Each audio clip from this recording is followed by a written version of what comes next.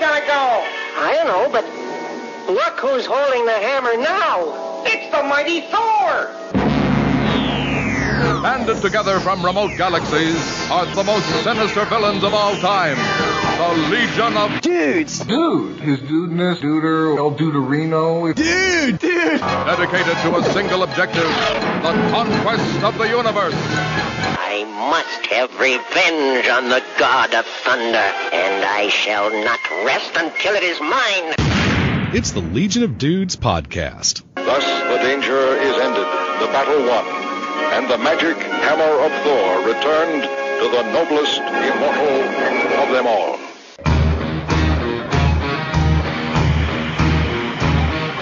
And now, here's the Dudes.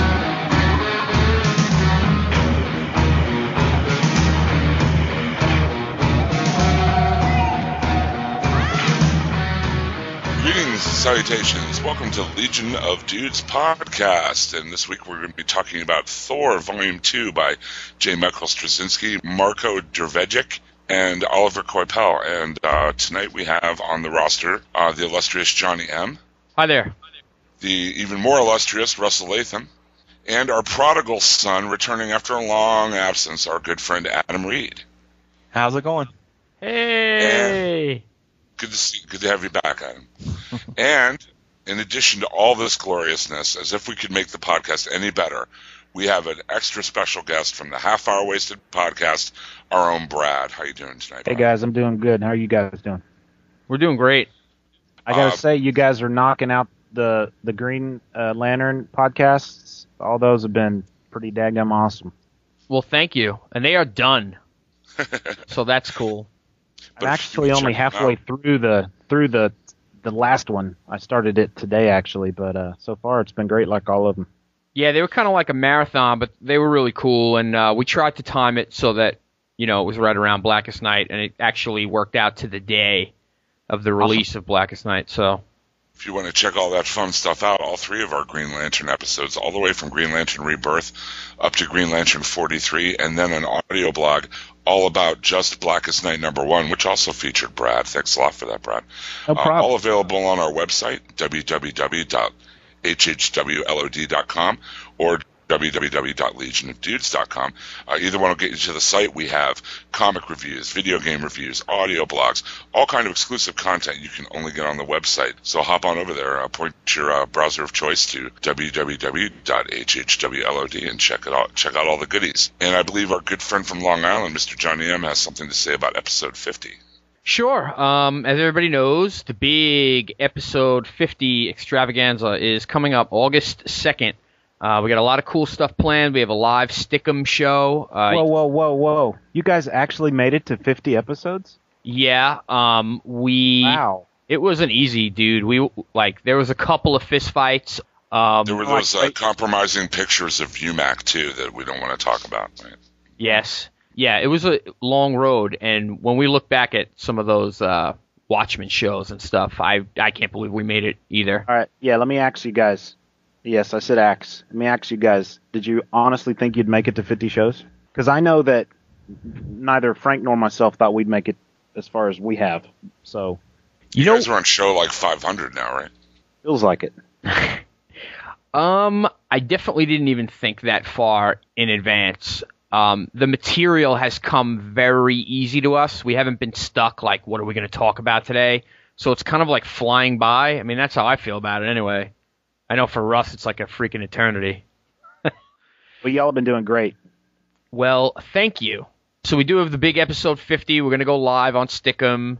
We have lots of prizes. We did a little hustling. We grabbed some sponsors. So we have some giveaways from Top Cow, Zenoscope, Magnolia Pictures, Titan Books, PDK Media. So we're looking at... Go ahead. PKD Media. What'd I say? PDK. Did not. Anyway. Yes, you did. PKD Media. And we're looking to give some back to everybody that's supporting us. So definitely hop on the website, get the link for the Stick'em page, and participate. And we are looking for voicemails right now. 516-468-7912. We'd like to hear what you would like from year 2. as we roll past episode 50 and get into our second year, we're looking for recommendations. What books would you like to hear about? What movies? What kind of episodes did you like, didn't like? Who do you hate, love? Tell us. That'll help us out, and we appreciate it. You can also leave a video voicemail for us on our Facebook site. If you're a friend of us on Facebook, you can join us there. The site for the Stick'em link is live.legionofdudes.com. And on August 2nd at 9 p.m. Eastern Standard Time, that will take you right into the live episode and the live chat room going on.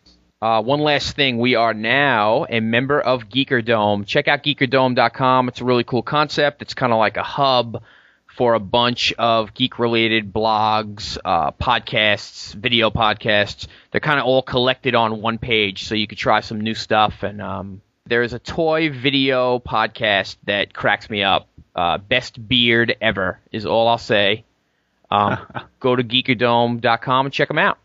And real quick, I know Russ mentioned it last week, but John Ostrander, who's a legendary comic book writer, he's been writing for DC since the 70s and 80s. He created the Suicide Squad. He wrote Grimjack for First in the 80s. He's written tons of comic books over the years. If you're a comic fan, I'm very, very certain you've read some of his work. He is fighting glaucoma right now, and we're looking for people who can maybe donate, kick a few bucks to him so he can get his eyesight back, pretty much. The website for that, I believe, is www.comics4sight, and that's COMIX, the number 4, SIGHT.com. So please, give whatever you can, give a little bit back to this creator who's given so much to you over the years. Absolutely. And I think, Mr. Milo, we will make a presence at the Dallas Con coming up here in a few weeks on August 15th through the 16th. Yes, absolutely. I'll be there. I'm sure my older daughter will want to be there as well, so she'll be tagging along. I think June Bob Kim is planning on making the drive in. Yeah. On Twitter, I follow a local artist named David Hopkins. He actually wrote Astronaut Dad that was illustrated by Brent Schoonover. He lives in Dallas. On one of his Twitters recently, he said that there was he got word of a special guest that was lined up for the Dallas Con, but he would not say who it was. So I'm intrigued by that. I know recently J. Scott Campbell was also announced to be there. I'm trying to pull up that website so I could just... I think the special guest is probably Frank. You think so? Okay. Yeah, that's probably... It could be Bill. They're both special. They are special. Really quick, we got Paul Smith, J. Scott Campbell, Jason Pearson, Brian Stelfreeze, Brandon Peterson, Steve Niles, Mitch Breitweiser and his wife Elizabeth Breitweiser, Josh Howard, John Lucas, Kerry Gemmel, Kez Wilson. Those are some of the artists that are going to be there. Media guests, Dean Stockwell from Quantum Leap, Yancey Butler, star of Witchblade, Renee Auberjonois and Nana Visitor, both from Star Trek Deep Space Nine. And Benson. Nana Visitor was on Benson? Renee Auberjonois. Say his name real fast. And then Barry Bostwick is going to be there. And yeah, that'll be fun. Barry Bostwick, best known from Megaforce, right? Yes, and Spin City, Ugly Betty, stuff like that. He was in the Rocky Horror Picture Show also. Yeah. Yeah. And go ahead. I'm sorry. I'm wondering who that new guest is going to be, but it's a good time. It's pretty much all we have nowadays here in Dallas since Wizard died. Yeah. Russell, are you bringing barbecue this time? I think we're going to. Yeah, we do some barbecue tailgating, just like we did for Wizard World, Texas. That was some good stuff, man. Yeah. Hopefully, it won't be 150 degrees outside, and we can enjoy it. Maybe we'll bring it inside and take over that little break room that has the vending machines that are the only source of food at this con, which is kind of crazy. And that reminded me, follow the Twitters, LOD tweet and Half Hour Wasted at Twitter. We're just like media moguls. We're everywhere. Yeah, I've been trying to Twitter more often under my own name. I got this new phone and there's a app for it. There's an app. There's like 12 apps for Twitter. Yeah. I think I got one called 20 apps on the Palm.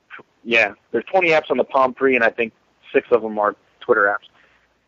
but it makes it easy to. I'm actually following Rainn Wilson from The Office and Nathan Fillion. Sweet. Yeah, and Matt Fraction and Jeff Johns. They're funny. Yeah, Fraction doesn't stop. Fraction's like. If you want to get a nice stream of really weird tweets, then put Warren Ellis on your follow list. Seriously, should follow. Guy's Nick, the weirdest tweets. Should follow Nick Nolte also. I don't know if it's the real Nick Nolte, and I think it's Nick_Nolte, but it cracks me up. It's hilarious. Like I said, I don't know if it's really him, but it might as well be. Did you guys know Nick Nolte was the first choice for Han Solo? I thought it was Christopher Walken. He took DC Cab instead, Nick Nolte. Criminy Chewbacca, just fit that hyperdrive back there. Jeez. Forever in my mind now, Nick Nolte is from Entourage. I don't know if any of you guys watch Entourage, but he plays himself, and nice. It's pretty hilarious. I saw the first season of that and got extremely bored with it, so I didn't bother with the second season. Yeah, fine.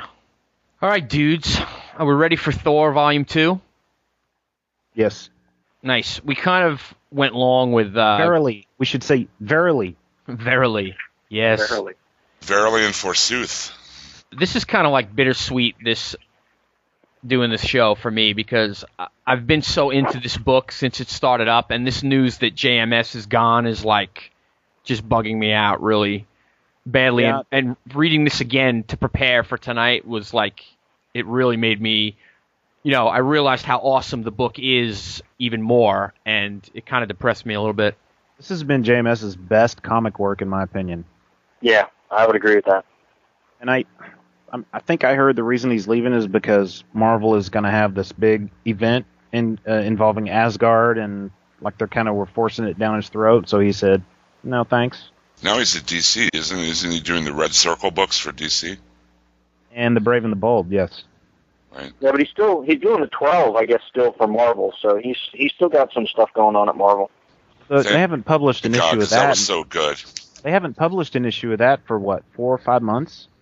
Yeah. At least. It's a great comic, though. I can't wait for them to finish it. Yeah, I mean, in a way, I'm saying, what's the word I'm looking for? I'm rationalizing it by saying, it's great. He did his issues. He did what he wanted to do. It's going to be an omnibus. It's going to be a beautiful book. I can drop Thor now, and it's a complete volume. I guess that is a way of looking at it. But this was just, I would have liked to see where he went with it without having to deal with an event, which is why Brubaker, why Daredevil and Captain America and those books have been great, because they're letting him play separately. I wonder if there's any truth to that rumor that I heard about the event and Asgard and all that. I saw some quotes from him saying that there was no bad blood at all, that he just... There were creative differences, but not, where anything went badly, and he just moved on. And that's what's coming up. The first thing that's coming up after he's gone is Siege on Asgard or something like that? I'd bet my next paycheck that once he stops writing it, the book will not last very long.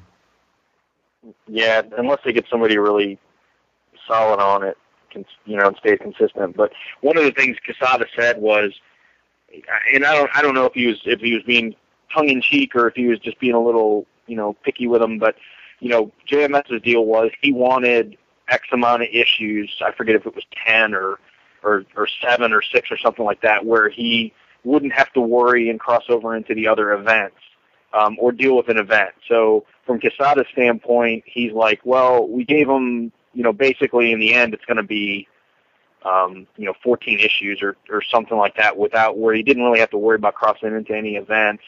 And, we wanted to do this Asgard event, and he pretty much said, we kind of honored our commitment, and, this isn't something that JMS wants to do. So, no bad, like John was saying, no bad blood, and, he's going to move on to, do other things. So. Yeah, I think the last thing I'll say before we start up the book is what worries me the most about there not being a regular Thor book is the use of Thor in other books then. He'll become the bailout for other books, like when they write themselves into a corner, let's bring in Thor and wipe out the Skrulls or whatever.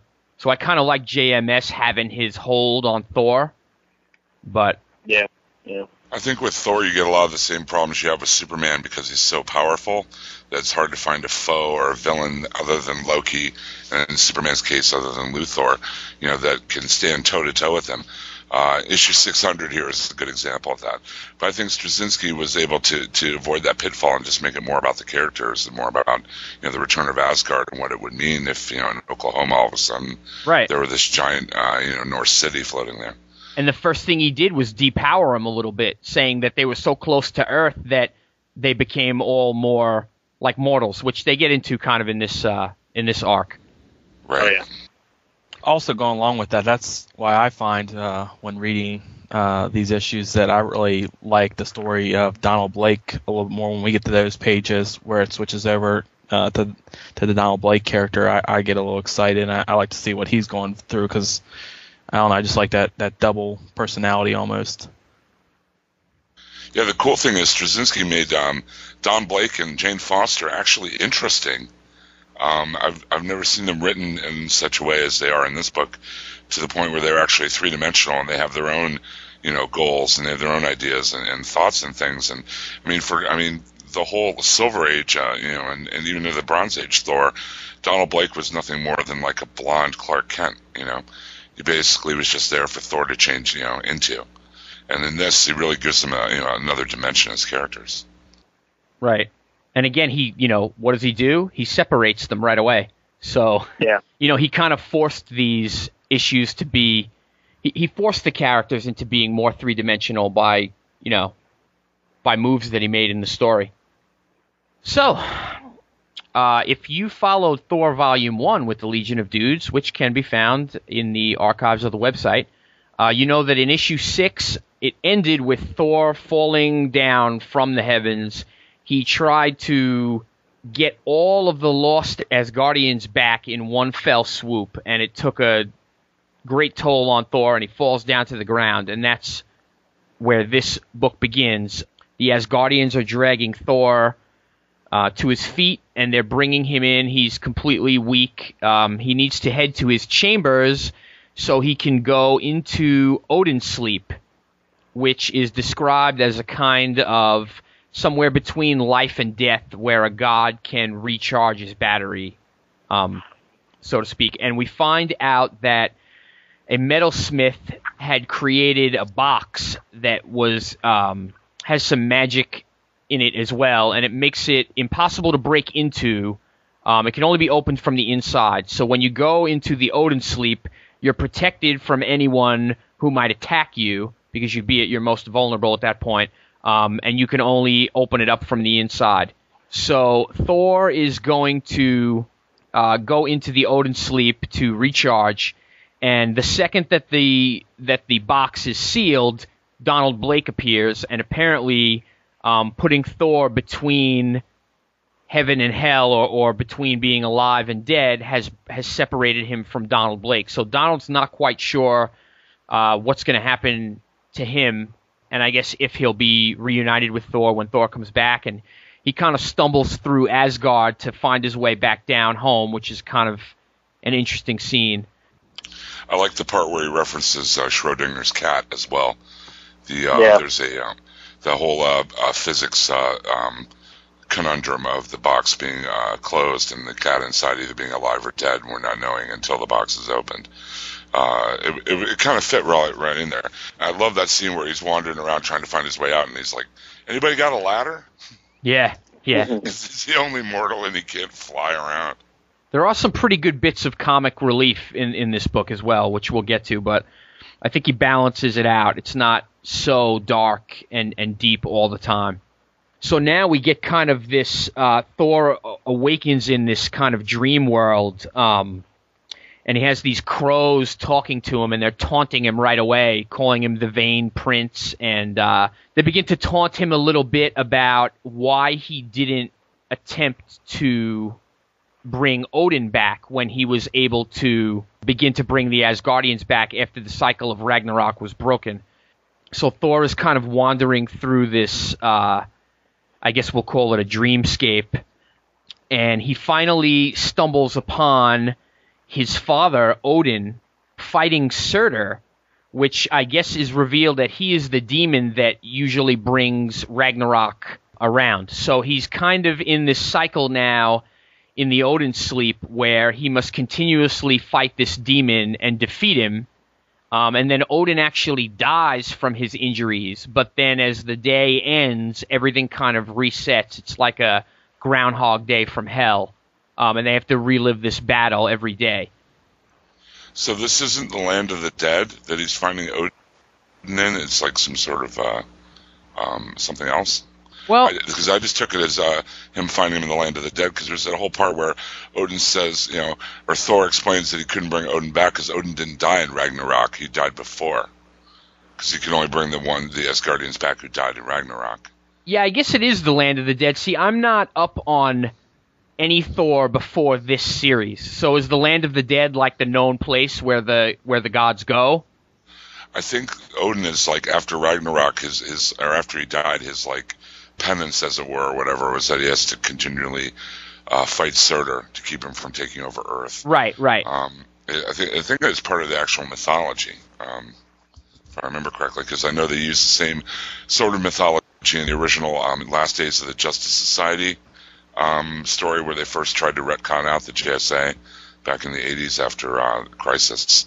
They were caught in the land of the dead, constantly fighting Surtur to keep him from taking over Earth or destroying it. Right. Interesting. Yeah, very cool. And the art is, like, outstanding. Yeah, Djurjevic is really solid for the issues that he filled in. It made it, to me, a lot less noticeable flipping between Coipel and Djurjevic. I guess their styles are, not exactly similar, but they blend well, together when you kind of flip back and forth between the two of them. I was upset at first when I found out that Djurjevic was going to be doing a couple of issues, because I think Coipel's stuff is awesome. Absolutely. And I'm not a fan of a lot of Djurjevic's covers, the painted look and just kind of sketchy, but the stuff on the inside is like completely different from his cover work, and I think it's really beautiful. Yeah, the detail, like on Odin, when Thor finds him and, all the cracks and scars and everything else and the white eye and everything, it's just a lot of really cool detail that Djurjevic was able to put in his art on these pages. And that's been kind of the hallmark of this Thor book. It's been, the style's just been very, a lot of attention to detail on armor and, the dress and things like that when they show the Asgardians. Now, which do you prefer? Would you prefer in an ongoing series if they switched artists as long as they were on the same comparable level, or whether they kept the same artist even though the book was late? Depends on how late it is. If it's, kind of getting back, Brad, you can chime in too, when we're listening to Ethan Van Sciver, if it's going to be 6 weeks instead of 4 weeks and they can keep the same artist, to me that's fine. I'd rather wait. I'd rather wait the 2-3 weeks. If it's going to be 4 to 6 months for them to keep the same artist, then I would rather somebody just fill in and get it out and get it done. Sometimes when you have the same inker, a lot of times they can kind of fix it up to where the styles, look a little, maybe a little more consistent than normal, but, it just depends. I'm not opposed to alternating artists, as long as they're extremely similar or they feel the same, like Coipel and Djurjevic here. But you had Coipel on the first 6. If you stuck somebody in here like Humberto Ramos, okay, that's a little bit too much. I'd be happy to wait another month for Coipel to do the next issue. But I don't think I think they're similar enough here that it does not make it unacceptable to me. So Thor approaches Odin, and Odin asks how Thor came here, and Thor says through the Odin sleep, and Odin says, no, you're the king now, so actually now it's the Thor sleep. And Thor kind of backtracks the fact that he never revived his father, and says, "No, but you're here. You know, I thought you were dead. I can bring you back now." And Odin pretty much tells him that he wasn't really surprised by this whole chain of events, and he goes back to tell Thor the story of when Odin was born, and his father is Bor, and his father is the king, and they have a battle with some frost giants, and they lure Bor away from the group, I guess, and a mysterious sorcerer, who we'll get to later, casts a spell on Bor and turns him into snow. And as Bor is blowing away in the wind, calling out to get some help from Odin, Odin kind of lets him dissipate into the wind. He doesn't help his father to bring him back. And there's some narrative here that tells that Odin was kind of always in his father's shadow and always, started to think that he would run things differently if he were in charge. So he kind of lets his father die, basically. And he runs back to the Asgardians and says, Bor didn't make it. I'm in charge now. So, there's a parallel here. Thor basically did the same thing. He wouldn't resurrect his father after Ragnarok because he didn't want to go back into the old cycle. He didn't want things done the way Odin would do them. He thought it was time to, for the torch to be passed, so to speak. So there was a definite parallel between their two stories, and I think there's a line that you are your father's son is a line used a couple of times. So Odin is not really shocked by this set of events, and he doesn't want to be brought back. He wants to now do his job, which is defeating Surtur over and over again, so he cannot enter the world of men. So they go on to that backstory a little bit. There's a great splash page of Odin holding a baby Thor at the end of the issue. This is almost like Odin Year One. Right. Yeah. Right. And Jim, to your knowledge, was Bor ever spoken about in the old, in like Simonson's Thor run or anything, or is this? As far as I know, this is the first, other than maybe they've been made reference to at another point. This is the first time I can remember ever seeing the character of Bor in the Thor comics. So. Yeah, I think he's doing a really good job of filling in some backstory. One thing I really loved, and again, this goes back to like reading Watchmen, that I'm constantly looking for things that maybe not even there. But if you guys notice, Bor, the horns on his helmet point upward, and Odin's helmet, the points on the horns point down into the ground. So they're kind of like there's kind of like this parallel from the beginning that they're just kind of like on opposite sides of the fence. I thought that was a nice touch. I mean, I guess it could just be coincidence, but someone who puts this much time into the art of these pages, you have to think that there's some thought going into it. Now, is that a tree trunk or is that a beard? Because that's a mighty beard right there. Oh, that's a beard. Yeah, that's a big braided. That's a ZZ Top job. Yeah. Yeah, and then some. So then we get into part 2 of Father Issues. And we get a little more of Odin telling that he was haunted by visions of Bor. Ever since he didn't help his father make it through that situation, he's been haunted by Bor. And Bor tells him that he'll leave him alone if Odin takes in the son of one of his fallen enemies.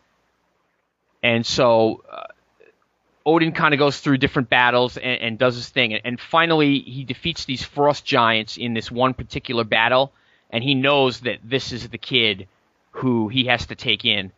And it turns out to be young Loki, who is enraged by his frost giant father's slaying, and he runs at Odin, screaming, I'll kill you, I'll kill you. And some Asgardians stop him from ever reaching Odin, and they're going to strike him down. And Odin says, no, he lives, and he comes with us. So there's more great backstory. Loki Year One right there, as we get the actual picturing of when the half-brother that we've heard about from the beginning is actually taken in by Odin. So I thought that was really cool. I never knew that Loki was a son of a frost giant. Yeah, I didn't either. Yeah, I'm pretty sure that's been his tagline, right, Jim? Like, he's always been the half-brother and the frost giant, but they never really spelled it out for you on a page like this. I don't remember there being an origin like this. Maybe in the Kirby and Lee Tales of Asgard, they might have told this story before, but not this way. But he's always been the half-brother. He's always been the adopted brother, the black sheep of the family, obviously. God of mischief. Right. I thought it was pretty interesting how we see he's got the tattoos on his head, of the horns, which, later on when he, whenever they show him, he's always got that, helmet on or whatever with the way exaggerated curly horns on his head. Yeah, that was cool. It's kind of like tagging him right from the beginning so you know who it is. Mm-hmm. And go ahead, buddy. Did we find out in the last issue why Loki is now a female? We get into that later. Okay. And how cool are the, wolf head pelts that Odin wears on his coat there? Oh, yeah. That's just good stuff. I want one of those. Yeah. In past Thor books, he had 2 wolves as pets. Maybe those are the wolves that had died or whatever, and he carries the pelts to remember them. I think one was named Fenris, and I can't remember the other one's name off the top of my head. But he used to have pet wolves. I do know that. So there's a really cool segue here. I like how Odin is saying at the end here, again, no, I'm going to stay here. This is my purpose now. It will be light soon, and he will be waiting. And then they segue to a box that, in quotes, somebody's speaking, and it says, sorry to keep you waiting, Dr. Blake. And they segue into Donald Blake, who is looking for Jane Foster in a hospital, and Jane Foster is a doctor here. Is this the first time she's a doctor? She's always been a nurse, right, in the past, but is that something that JMS moved along in terms of, modernizing it? Jim, do you know, or has she been a doctor already for past? That I don't know the answer to that. I'm sorry. I don't recall her ever being referred to as a doctor. I always remembered her as Nurse Foster. Right. Yeah, me too. And she's been out of the main Thor books for a while. I mean, because Donald Blake was gone for a good chunk. Most of the '80s, Donald Blake wasn't a factor in the Thor books. He had a different identity that he carried around. They definitely haven't seen each other for a while because they even say, it's been a long time, Don. Yes, a lifetime, some might say. Right. And Dr. Foster is working in the oncology unit. She's taking care of an elderly woman with cancer. And Donald, they have a little greeting time, and they head to a break room. And they're giving pleasantries, and I'm glad to see you're doing well, blah, blah, blah. Donald is looking for Sif, and he's going to get around to asking her immediately, listen, we have kind of like an emergency here. If Thor doesn't figure out who Sif is, what body she's holding right now, she's going to die. And obviously she's very important to Thor, so Donald's trying to get to the point, and Jane is pretty angry at him that she says she understands how important the situation is, but couldn't he just ask more about her first? She's being a typical woman, wouldn't you say, Brad?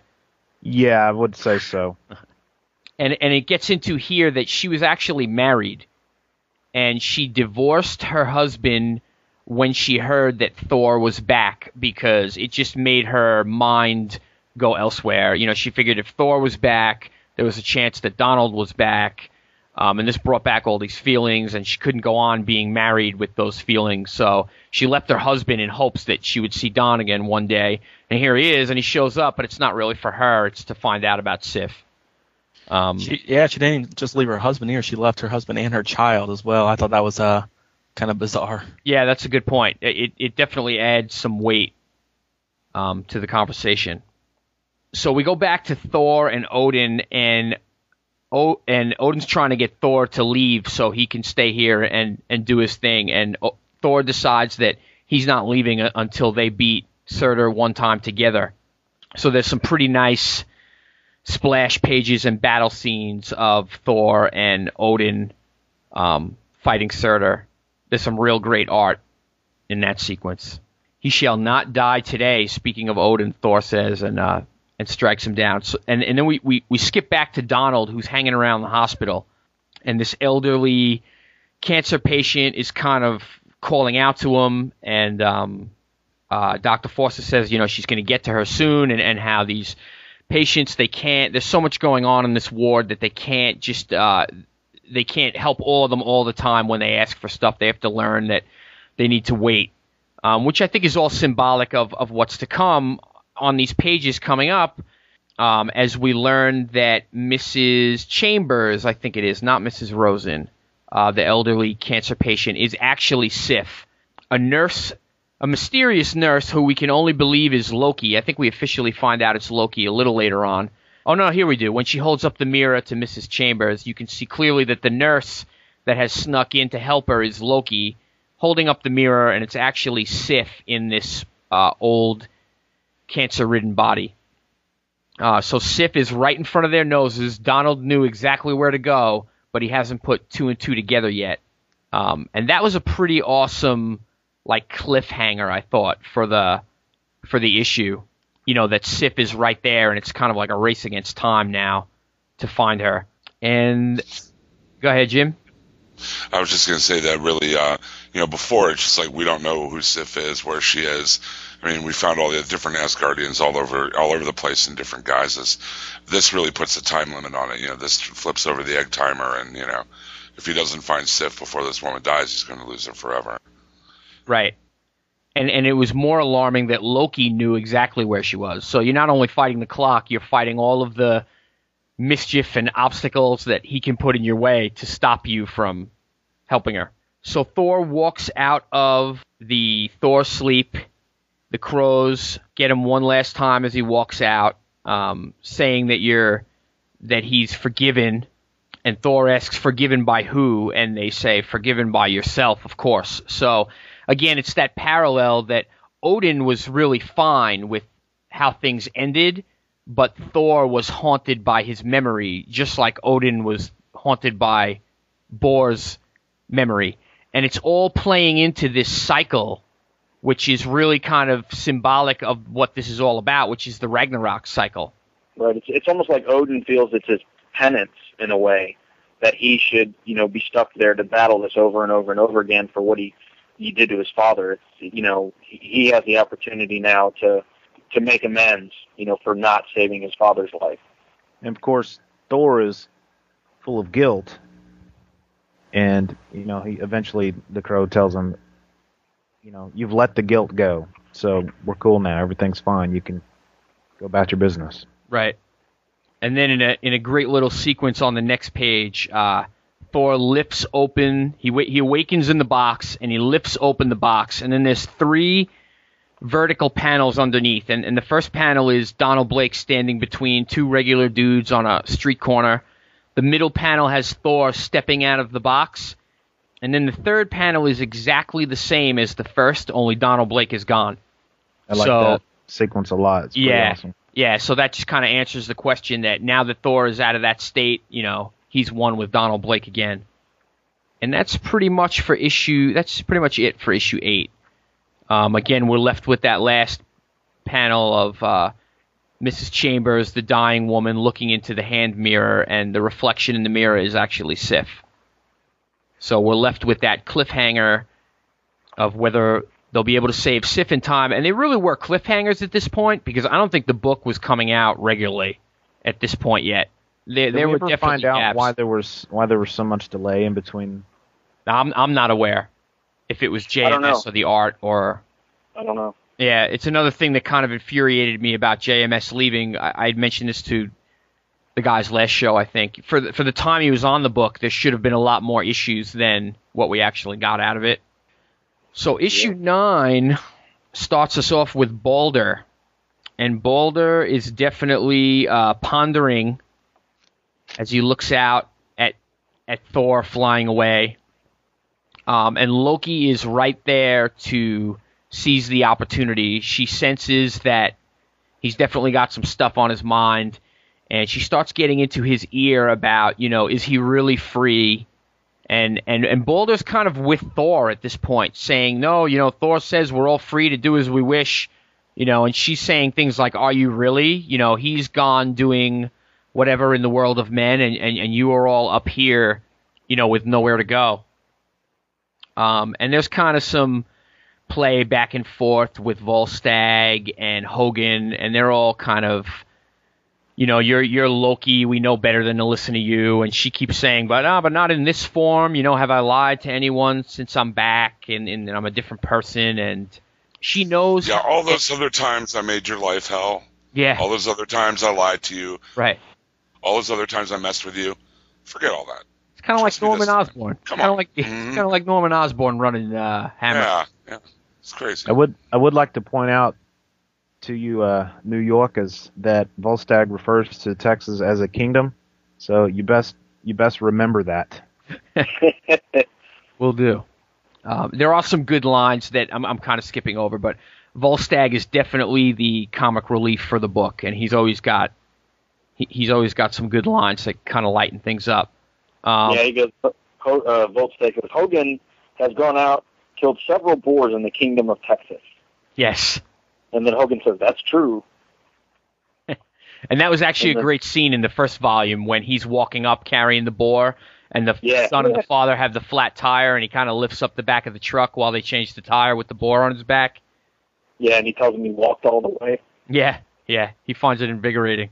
So then we get Loki telling Balder that there seems to be frost giants in the Colorado Rockies, which is comical to all of us, but when you think about it, Balder wouldn't know any better. There could be. It's mountains. It's, he kind of falls for it, and she sets up this dimensional gate, I guess, type of thing where he can walk through and be right in the Rockies. And doesn't Balder have some sort of personal grudge against frost giants, too?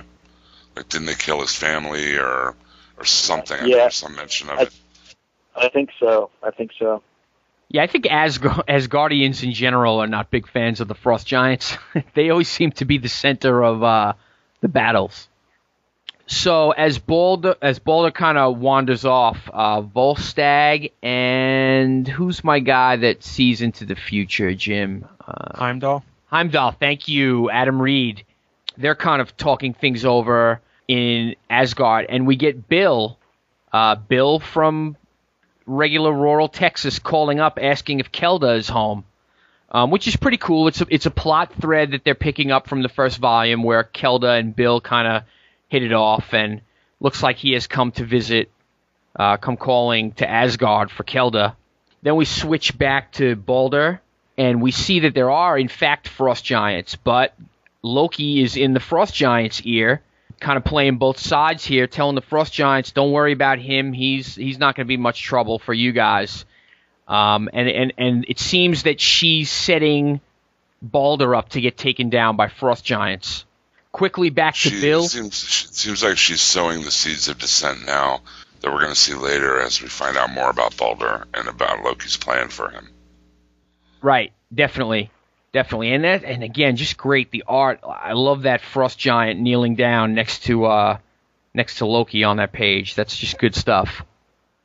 We're back to Quaital on the art on this one, and it, like I said, not a horrible, not a huge difference, but noticeable nonetheless, and definitely for the better. Right.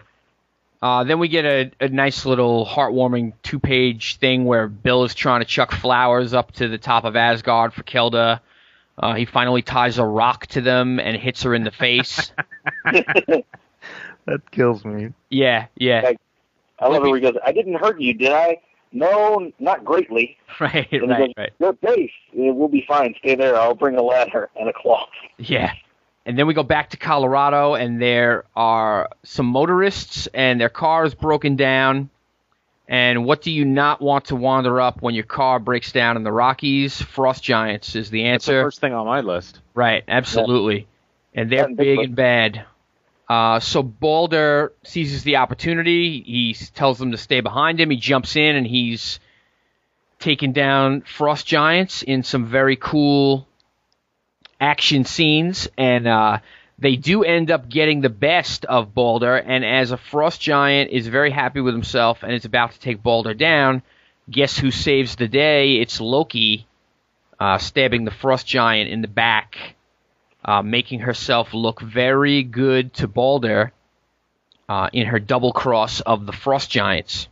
Yeah, I love how she's symbolically and figuratively stabbing the frost giant in the back.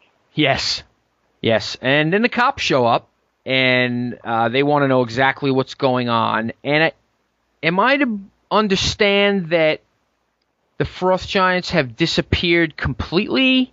Because I remember That's what it looks like, because you don't see them in the panel, which makes me wonder if, truly they were, ever there or not, or if it was just an illusion or a trick altogether. Right, well, but go ahead. But they are there because later the cop, when Thor is coming to pick up Balder and Loki, explained to him that they thought they were people, but then they ran a DNA test on them. They weren't human. Right, so something's still there, but it's not giant, it's not frost giants. They've they've turned into some other form.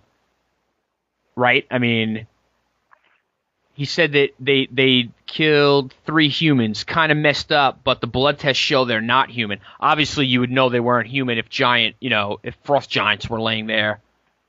Yeah, they were 12 feet tall. Right, so they really didn't, I guess they didn't explain it exactly. We get another page with Bill. He's visiting with Kelda. She's walking him through Asgard. Everybody's kind of looking at him crookedly, this regular human in Asgard.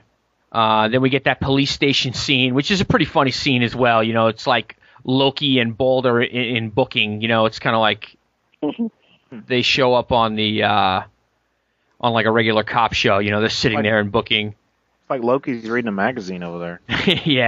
Yeah, something. I like how Balder's like, wait, I can explain, and Thor's like, we'll talk about this later. Yeah, this isn't the place. It's like when your mom picks you up, after the cops picked you up, he's like, we'll talk in the car. Right, you've embarrassed us enough. Well, I love the cop, when he comes out there, he goes, the guy I spoke to at the Avengers place said this place of yours, and Thor goes, Asgard, has some kind of diplomatic immunity, but he wasn't real clear on whether or not everybody who lives there is immune from prosecution. Right. And then Thor asks, have they committed a crime? And this is where it's hard to say. I mean, it looked like they killed 3 humans, just kind of messed up looking, but the blood test showed these guys aren't human. Frost giants. Yeah, that's what the other 2 said. And as they walk back into Asgard, we see that Bill is teaching them how to shoot hoops. And explain the concept of a point. Right. Yeah. How can I have a point if I can't, if it's not... Well, first they say two pints. 2 pints? Right. Okay, so then we have... I'm sorry, I was just... he says, how can you know he has no points if you cannot see them? Perhaps he's hiding 2 points with which to attack you later. Yeah, it's very good stuff. Very good stuff. So we get Loki back in Balder's ear, and she begins to explain to him that it was not that his father was killed by frost giants. So their Jim is probably your grudge that he has with frost giants. He believes that his parents were killed by them. Yeah, there's just to back up a hair. In the middle of the issue, that when Balder's in the snow, it says part of the text is, "My name is Balder, left a foundling child after frost giants murdered my father, though I have been called Balder the Brave and many other kind things by my Lord Thor." Right. So more parallels, Yeah, it's more parallels too with Balder and Loki now. Right. Both children that were taken in. But Loki explains that that's actually not the case, that Balder is actually the half-brother of Thor. He is a son of Odin. He just had a different mother. And she reveals this to him, and there's a great look of shock on his face to end the issue. And that brings us into 10. So Loki these were... scares me. He/she is just greasy, smart, it makes it, to me, it makes it even creepier, scarier when Loki is in the guise of a woman, because how many of us have had women hurt us in one form or fashion? I thought you were going to say revealed that they were men. That would be you alone. Proud to say that's never happened to me. How many of us have put our trust in a woman? And have it it's not only so much that that Loki took the form of a woman. He specifically took the form that looked just like Sif. That's what I thought. I thought it was all like part of this mind game he's playing with Thor. It's like, you don't know where Sif is, but here I am. I look just like her to remind you of your failure. It is creepy. It's definitely creepy, and you don't like it. You think she might be hot, but that's wrong. Yeah. Very, I think we've all seen girls like that. But it makes total sense that she, not being able to corrupt Thor directly, since he isn't having it, that she would go for his most trusted right hand man, Balder. Right. So issue 10 starts off with like an interesting page. It's down in Oklahoma, I guess, and the big street signs, Asgard 5 miles, and all these different kind of rural settings, and people are doing some bird watching and stuff. And then somebody's looking through binoculars, and they're seeing the conversation between Loki and Balder. And they're just kind of wondering, who knows what they talk about up in those high places. And then and that becomes very important later in the issue. Not very important, but it leads to a cool sequence later in the issue, which we'll get to. And here we get to find out what gods are talking about up there. And Loki's pretty much continuing to explain how this came about. And she kind of guesses that, or she sounds like she's guessing that they probably wanted to protect Balder. She's kind of playing both sides of the fence. She knows that she's egging him on, but she doesn't want to be obviously trying to hang Thor out to dry, because she knows if she plays that card, that Balder will probably stay loyal to Thor and turn on her. Right, she's talking about how Odin was at the height of his power when this happened, and there's a real Conan-like scene with the women everywhere and the food and the party and the booze. Shows a little quick sequence of when he bedded Frigga, which is the mother of Balder. And they talk about how Odin saw the future for Balder and didn't want that for him, so they decided to keep it a secret that Balder was his son. So next, Odin rides off to get the answers to his questions, and he fights like some crazy wolves from hell, it seems. They're red-eyed wolves, and he finds this demon that is buried, and the demon is very hungry, and Odin has nothing on him to feed the thirst of the demon, so he draws some blood, which wakes up the demon. And did you guys get the feeling that this was like the origin of the first vampire in this world? Because he says he would become the nightmare whose children still haunt the mortal world in search of blood. Well, that's a good... Yeah, I didn't think about it like that, but yeah, I guess that's a good point. I didn't either, but that makes total sense. Right, and he's got fangs, and he's kind of like a vampire-looking dude. Yeah. Maybe JMS dropped that hint so he could draw that, if he was playing on a longer run than he ended up doing on Thor.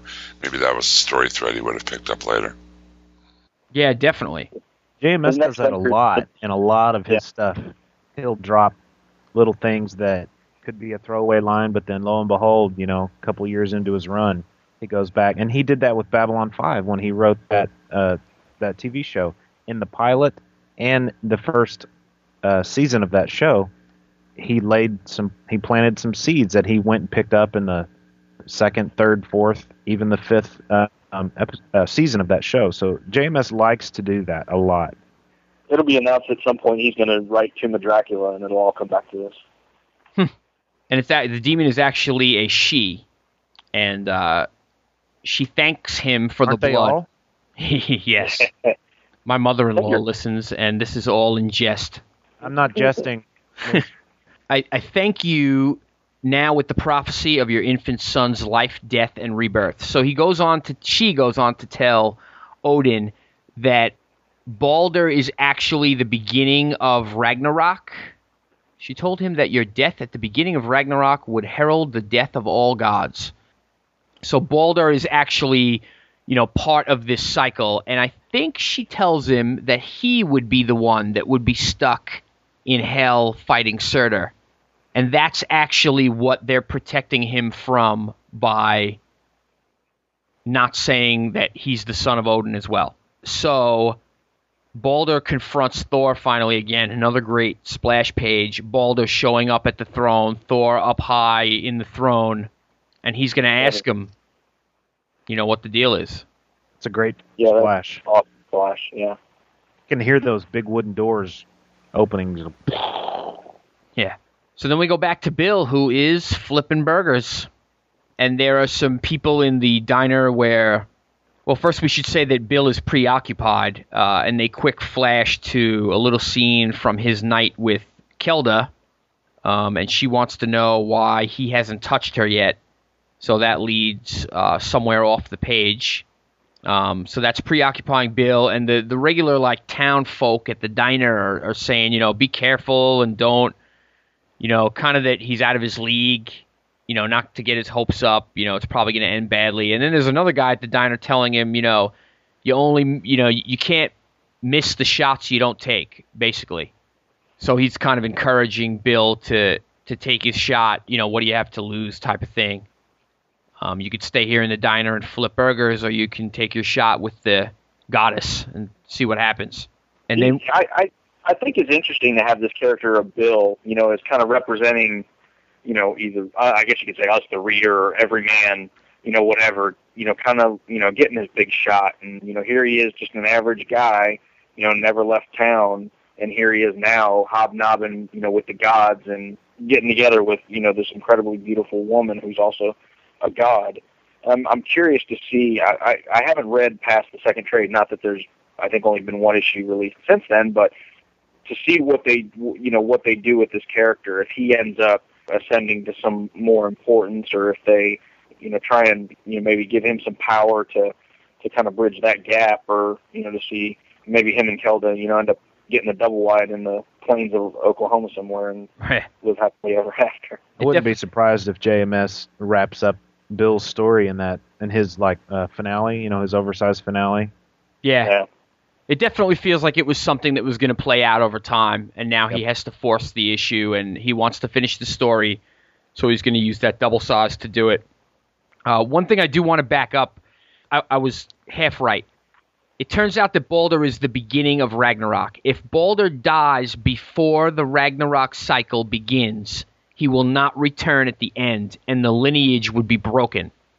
So they didn't tell who Balder was to protect him from dying before Ragnarok began. Otherwise, he'd be gone forever. He wouldn't be able to reincarnate after Ragnarok. So that's why they were so intent on protecting him. It's a great scene where he tells Balder he knew. He's known all this time, which I thought was really cool, because to my knowledge, that's never come out, before. So, instead of him confronting and being confused, I thought it was interesting that Thor, basically confided in him and said, yes, this is how it is, and that, he makes a point of saying that him and Odin, disagreed on many things, but this is one where they thought this is for the best. Right, and he has a very human answer too. He kind of, Balder says, "Well, why didn't you tell me?" And Thor says, "I was seeking the answer to that question, and as the days and weeks passed, the question got more difficult to answer." It's just a very human answer. Like, how many things do you procrastinate and you're just making it worse? Like, you have to break bad news to somebody, you wait longer and longer, and then it gets harder and harder to break the news. And then it gets easier for you to keep procrastinating, because it's like, well, it's been 6 months and I haven't said anything. Yeah, so what you don't know won't hurt him. Yeah, what's another 6 months or 6 years or 6,000 years or whatever? It just comes easy to avoid. How many times have we known we needed to fess up to something, and we let time go by, and just like you said, why bring it up now? Right. Yeah.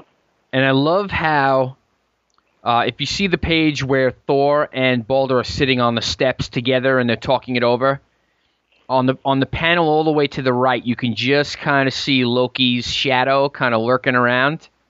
Yep.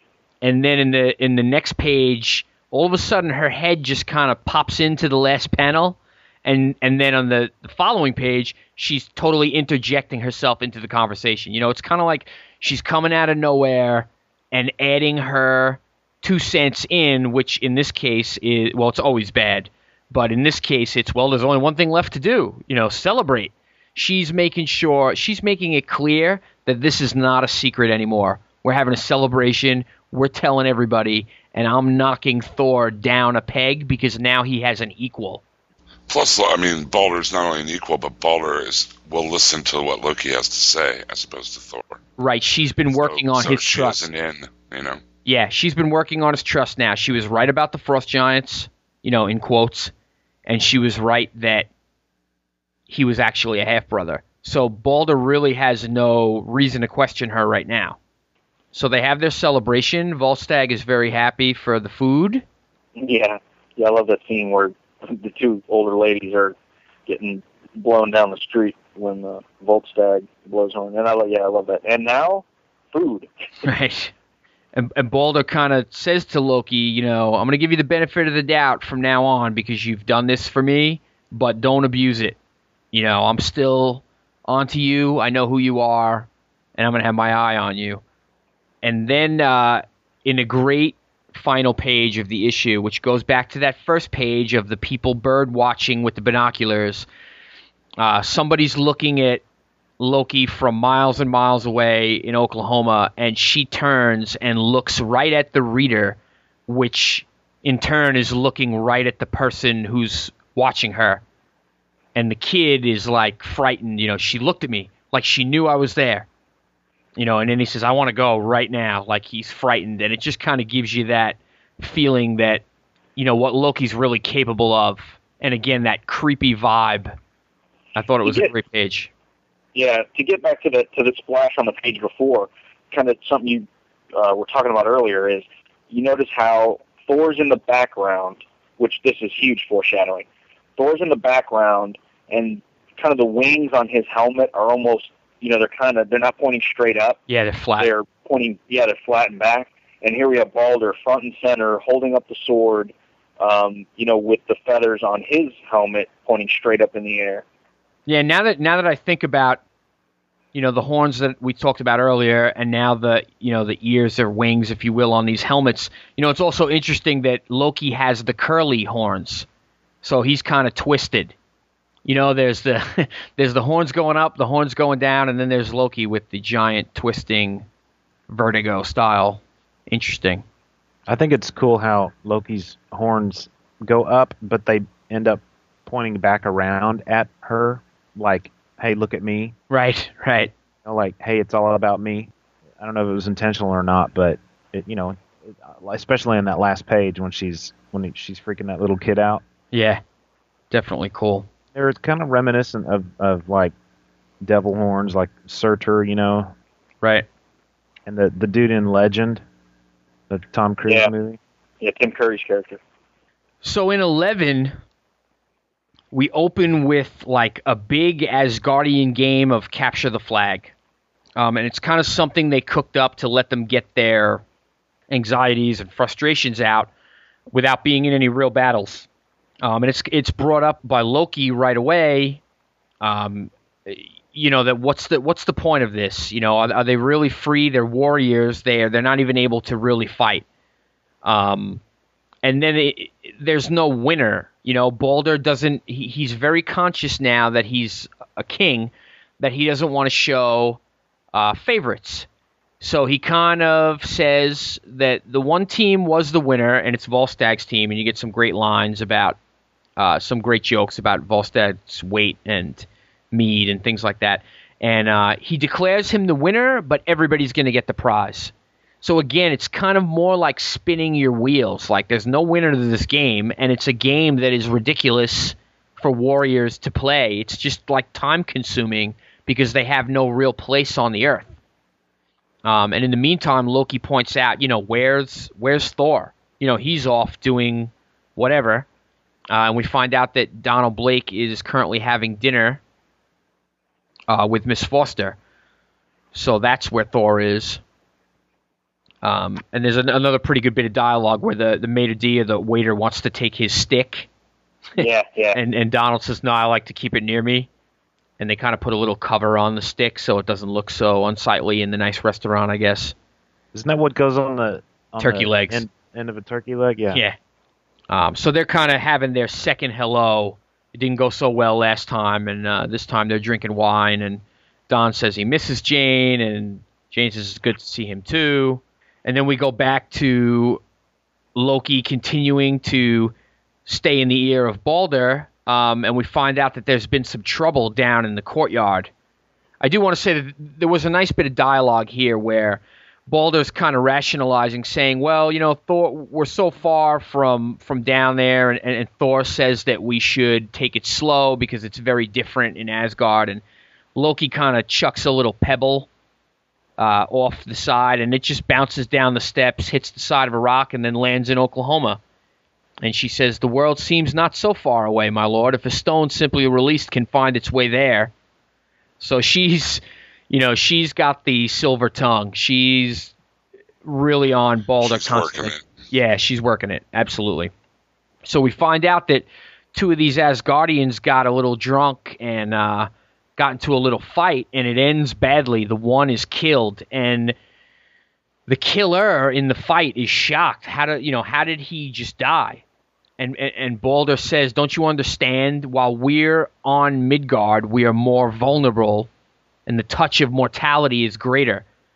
So again, this is what we talked about before we started, making the Asgardians more vulnerable rather than having that Superman problem of how can any of them ever be beaten? They're gods. Well, they're not really gods exactly anymore.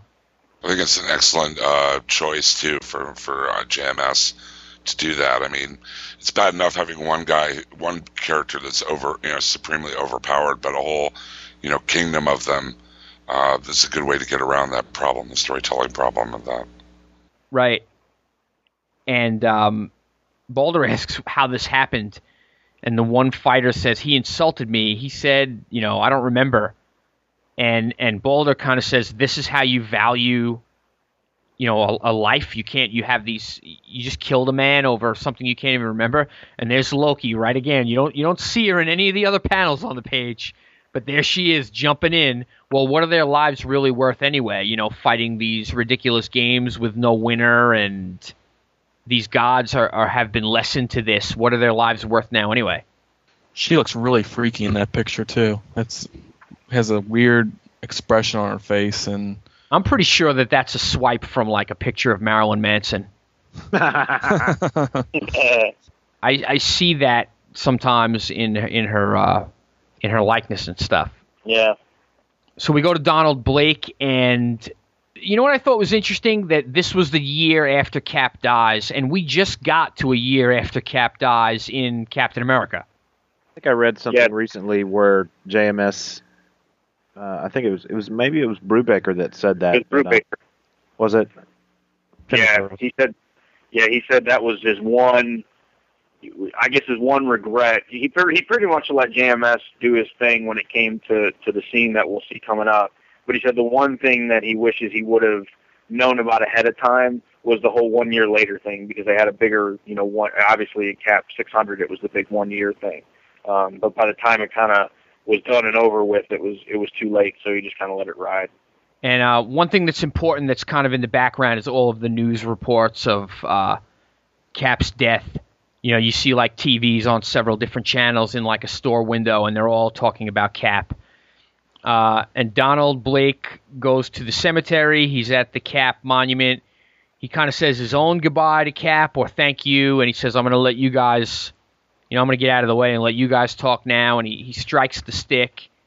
So Thor shows up, and Thor seems to think that he would have been able to talk to Cap's spirit, but there's nothing here, just darkness, and then he screams, Avengers Assemble, in a last-ditch effort to speak to Cap, and what seems to be Cap's spirit shows up. It's a hooded figure. You can definitely see the white star on his chest. It definitely seems to be Cap. There does seem to be a little bit of question of whether he's dead or not. I'm not sure if any of you guys can find the line, but Thor says something about him. Why does your spirit still linger? why aren't you in Valhalla or heaven or hell? Or there seems to be a little question where maybe JMS, where Brubaker said, listen, do it like Russ said, do what you have to do with your Cap scene. Just leave a little doubt that he's actually dead. I mean, I'm sure they all knew that he was coming back. Spoiler alert. Eventually. But did you guys get that feel that the door was left slightly open for question? Oh, yeah. I get that feel, but at the same time, it doesn't feel... Spoilers for Reborn. Everyone's here has read it, right? Yep. He doesn't... In Reborn, the scenes you see with Cap, he doesn't know what's going on with him. He doesn't... So this would be really weird that that his spirit would be, or whatever it is, would be visiting with Thor, because he's very unclear in that first issue where he's at. Right. So I thought that was a little bit weird. Yeah. Yeah, I guess at they this never point... really show his face either. I mean, it could be someone else. It could be somebody messing with Thor, totally, Although Thor seems to think that it's his friend, You do see the A on his forehead, Yeah.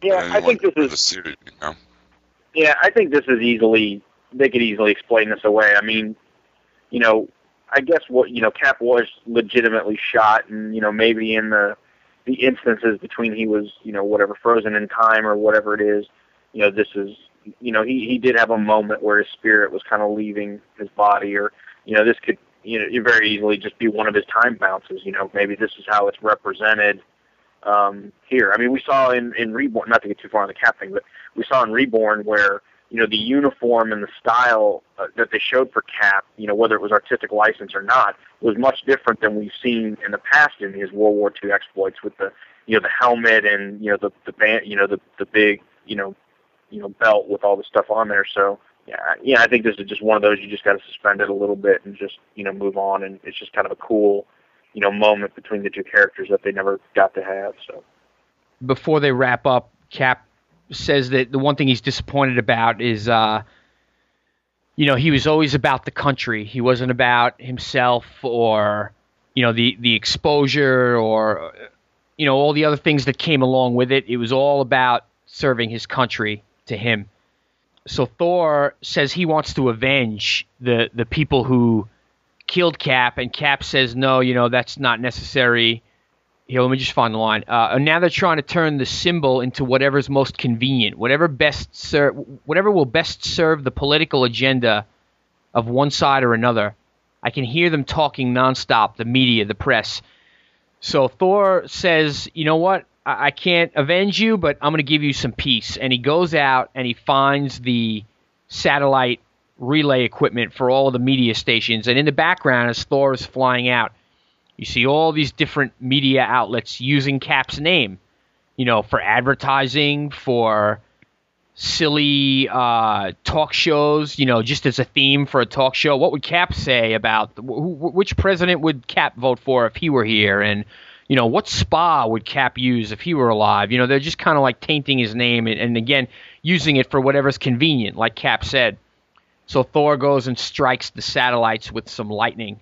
And all the feeds go down for a short period of time as a little reminder to everybody and a little memorial for Cap, which I thought was very nice, very nicely done. Yeah, it was a cool scene seeing him talk to Cap, and it was even cooler when he gave Cap the moment of silence that he deserved. I think it speaks volumes about just how important Cap is to the Marvel Universe when somebody like Thor, a god who by all arguments could be considered better or a higher, stature or more important or whatever, that he would actually take the time to pay respect to this mortal, just speaks, volumes about how much Thor thinks of Cap. And that's what got to me, was that Thor knows he's a god, but he realizes that Captain America was something pretty special, so I'm going to do this for him. I just thought that really touched me. Yeah, and it brings a little more weight to... They've had Thor hating on Iron Man for a long time previous to this, so this kind of fleshes that out a bit. Like, now you can really understand why he doesn't even want to look at Tony, because he held Cap in such a high regard that's the deal. He's not going to forgive Tony anytime soon. Yeah, it would be like if one brother betrayed another. You know what I mean? I think that's kind of the way he looks at Tony. Because, I mean, him and Cap and Tony, worked together for so long in the Avengers. They know each other so well. That's kind of how I see them, as like, a band of brothers or something like that. Right. And to have one just out and out betray the other one to the point where one ended up dead. Right. It's just, I can understand why why he's as mad as he is at Tony and why he has no forgiveness for him. So Loki's back in Balder's ear again, saying that, we had one death. Aller was the first, but he will not be the last. Again, saying that these guys are just like caged tigers right now. They're meant to be free and in comfortable surroundings. They can't be locked in like this. There's gonna begin to be more problems. Then they complain that, the rightful Viking funeral would be at sea, but you can't find any sea around here in Oklahoma. So they have to set him on fire. So again, it's just another little dig at their current situation, which is a pretty big point by the end of the arc. Thor flies in. He knows somebody died because of the flames. And Balder gives him the "we must talk" line. So Balder wants to talk about the arrangement of them living above Oklahoma. Then we get one last newscast, and then the news is actually about the broadcast that went down, totally silent. Came back again a minute later as though nothing had happened, coming on the 1-year anniversary of Cap. And we get that last panel, Balder and Thor definitely looking solemn, with something big on both of their minds. And Loki in the forefront with the smirk, feeling that her plan is coming together nicely. Plus, that caption box refers not only to Cap, but to Balder. A single death that changed the future for all time, because Balder's death is what caused Ragnarok to happen. Right. Very good. That's a nice catch. I didn't make that connection. So, issue 12, we get Loki on the town in Las Vegas, and because she is as hot as a she-male can be, she gets hit on by some drunk dudes in Vegas, and the guy's hand turns to glass.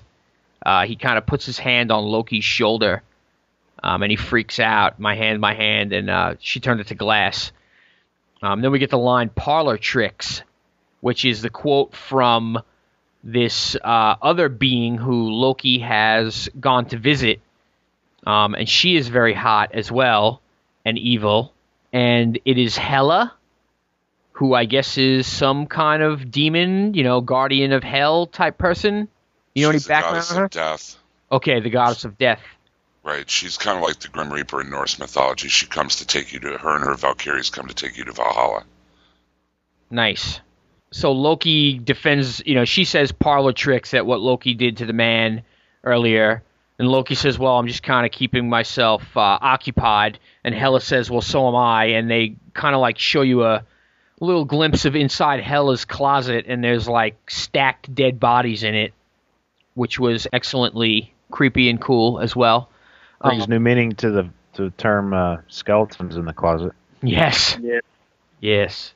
So Loki has a little proposition, if you will, for Hela. He wants to travel in time. He knows he can't do it in his current body. So he's asking that Hela separate him from the body, and he needs her to keep it. He needs her to keep that body fresh, so to speak, because if the spirit that is in the body leaves the body will deteriorate quickly. Hela immediately notices the body is Sif's and tells Loki that he's playing a dangerous game at some point. That might not be right now. That might be when he comes back. And Hela wants to know what's in it for her, and Loki says, is the fall of Thor enough? And Hela says, not really, but it will do for now. She returns Loki to his regular form, which is the form he needs to be in to travel in time, and she's holding on to Sif's physical body in the meantime. So there's another great splash page of his in his regular form, looking pretty evil. And Loki's going to travel in time. The first place he goes is to where Bor is fighting the Frost Giants, and it turns out that, and then this is probably my favorite issue in the book. It turns out that Loki is actually the sorcerer who turned Bor into snow. So he has gone back into time, told the frost giants to, distract Bor, if you will, and bring him out to Loki, and then Loki puts the spell on Bor, turning him to snow. So he starts this cycle of, Odin shows up and doesn't save Bor. So he has begun this cycle through time travel, which, there's time travel in a lot of books, but I thought it was cool the way he set this up, because he showed us this scene much earlier in the book, and it was kind of an unnamed sorcerer, which we should have known because the horns on his staff are Loki-shaped horns. They're curved, just like his helmet, and the tattoos on his head when he was a kid. But did we see that staff in that previous issue? I believe we do. Getting a very Terminator vibe from this whole time travel bit. Yes. They do show the full staff in the first issue of the book, and you can see that the horns on the staff are curved. So they gave a little clue early on that this was that this was Loki. So Loki says that he can't change what happened in the past, but he can make it happen. So he's kind of getting a kick out of going back and forcing these events or molding them the way he wants them to be. Then he takes another trip, and he speaks to himself as a child. So Loki starts questioning his child self, saying, is this what you really want? Do you want to... What do you think of your parents? And it turns out that little Loki thinks that his father's an oaf and his mother is stupid, and Loki says, wouldn't you like to be the, basically the king of everything instead of following along in this life? And little Loki says yes, and he says, would you give up your mother and your father to get this done? And Loki says yes again. So he puts into motion this plan, and they show Loki sitting and eating with his father, and through, a little trick where Loki says, I heard that the Asgardians are forming somewhere, and Loki's father, the frost giant, kind of dismisses it, and Loki says, well, then it's right what they say about you, that you're a coward. And Loki's father smacks him and says, I fear no one. Where will Odin be leading his army? And Loki tells him, so he's kind of the catalyst that gets his parents to attack Odin, knowing that his parents will die in the fight. And then future Loki has explained what he needs to do to get Odin to bring him in. That he should attack and make it look good because Odin will respect that. I thought it was really good use of time travel. There's definitely a lot of time travel now in a lot of the books coming out, but I thought this was well enough done that I didn't roll my eyes and say, oh no, more time travel. Especially because I didn't see it coming. We've seen these scenes before, and I never thought that this is where they were going. Well, typically with time travel, they always do it to where everybody's in the background. Nothing's in the forefront, and there's limited interaction, and you try and do that. And Loki's goal here is to full front. Again, make your head hurt, but the reason he's going back to these particular moments is this is what he remembers himself as a child. And now that he's an adult, he realizes it was himself that met himself. Right. Again, he's fulfilling the cycle because that's, again, kind of like Lost. He's doing it because it's all. This is the way it always has been. This is the way it always will be. And I love the scene after it's done. Future Loki has done what he's needed to do. It went perfectly. The Asgardians walk off with little Loki and set the events into place, and then Loki feels the need to beat the dead body of his father and hack it up, saying, you will never strike me again. And he says, well, that was satisfying. And then there's a great line, if mortals of a future age could learn to do that, millions would be saved in therapy. So he's just like an out there, violent, crazy dude. He returns to Hela. This is when she says that she knows that it's Sif's body and to be careful Loki says he knows what he's doing. He re-enters the female form. That's a cool sequence when looks like his body's being absorbed. Mm-hmm. Yeah, very cool. To her, yeah, I like that. With the hair flowing over the top of him. And on his way out, Loki says, "Meanwhile, enjoy your diversions." And again, we get that shot of the closet with the dead bodies in it. And he says, "I assure you that I will enjoy mine," as he walks out. And I guess in the background, we get that Vegas scene again where he had originally turned the guy's hand to glass. So you get the idea that Loki's just going to continue to, his diversions are messing up humans badly. What I don't understand is that originally when the story was told, Loki had an axe to grind with Odin because he killed his father and his whole tribe or whatever. Now, since Loki put those machinations into motion, that kind of takes away some of his motivation. You know what I mean? Like he did it himself. It wasn't, I want to get back at Odin and Thor because they killed my family and took me away from my tribe. It's, well, I just set all this up so it happened like this. Yeah, I guess it is a retcon when you look at it that way. He does tell his younger self, you got to make it look good. You got to play it, to the full. Don't act like you're pissed. Cry your tears, show your rage. For all intents and purposes, when we first read about Loki, whenever it was in the 70s or whatever, and we got his story about how he was angry and all that, still works that perhaps we were only seeing what the old Loki wanted us to see, that he was mad at Odin and that he, we didn't have to know he was playing it up. And he was only a child, so he could have come to the realization, he could have changed his mind, so to speak, like, I can't believe he killed my father, and, he was part of it, but he could have realized that it was still a bad thing. You know what I mean? He was kind of like manipulated as a child. His views could have changed on the whole events. Okay, so now we're at issue 600, and this is really cool. We get Loki showing up in... So we're just going to... Wait a minute. Whoa, wait a minute. We're just going to jump ahead 581 issues. Yes. Or whatever it is. What about all the story in between? The joke that never gets old.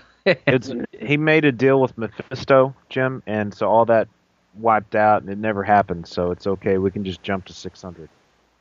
Oh, okay. Thanks, Ben. It's magic. Yeah, we don't have to explain it. Fair enough.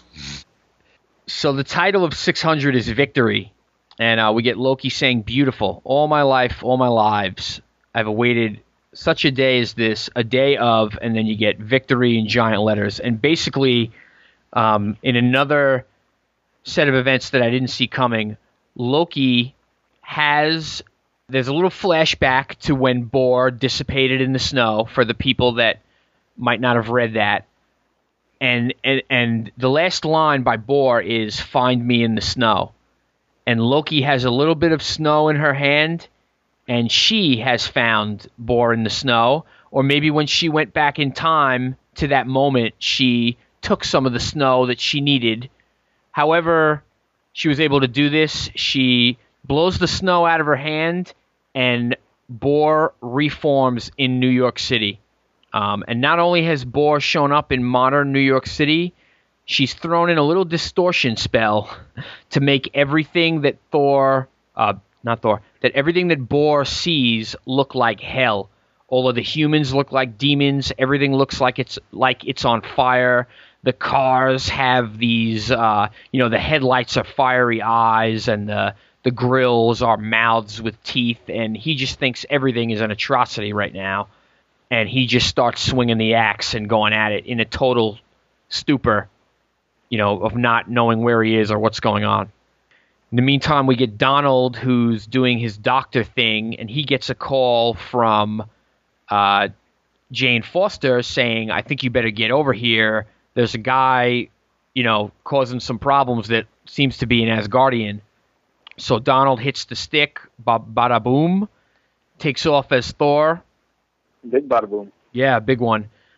Takes off, flies really fast. We get another page of this like hell world that Bor is seeing. That is actually New York City.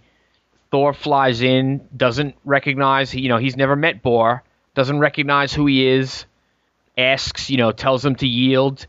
Bor sees Thor as a demon, with a skeleton face and crazy looking claws and things. Bor recognizes that it is Odin's power that is being used by Thor, and he assumes that this demon has stolen his son's power. So now he's really ticked at him. And there's a great many pages of a battle in New York City between Thor and his grandfather. And they go at it for a bunch of pages. Great collateral damage in New York City. Love the scene where Bor grabs Thor's hammer. Yes. And there's just that one block of caption that says, impossible. Because I think I've only ever seen that in comics maybe once or twice before. Like JLA Avengers, I think Superman wielded the hammer. And I think way back in the John Byrne Avengers, Count Nefaria grabbed the hammer too. And then Jeff Loeb ruined it in Red Hulk and had him pick it up. But see, there was that whole thing in Fantastic Four as well where they tried when Dr. Doom came back from hell.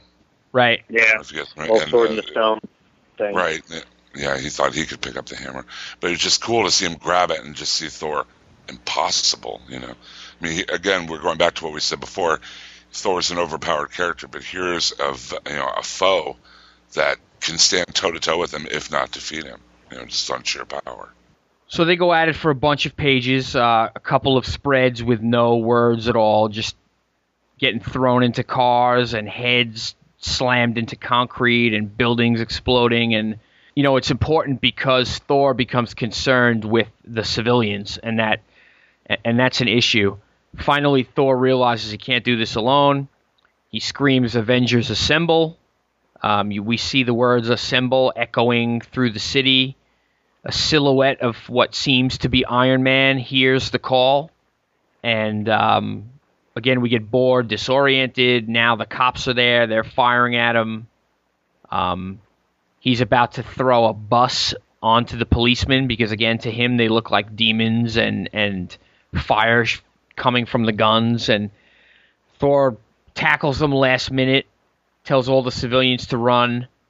Looks like he gets a nasty headbutt from Bor. No, I think it's fire shooting out of his eyes, maybe. You guys see that page?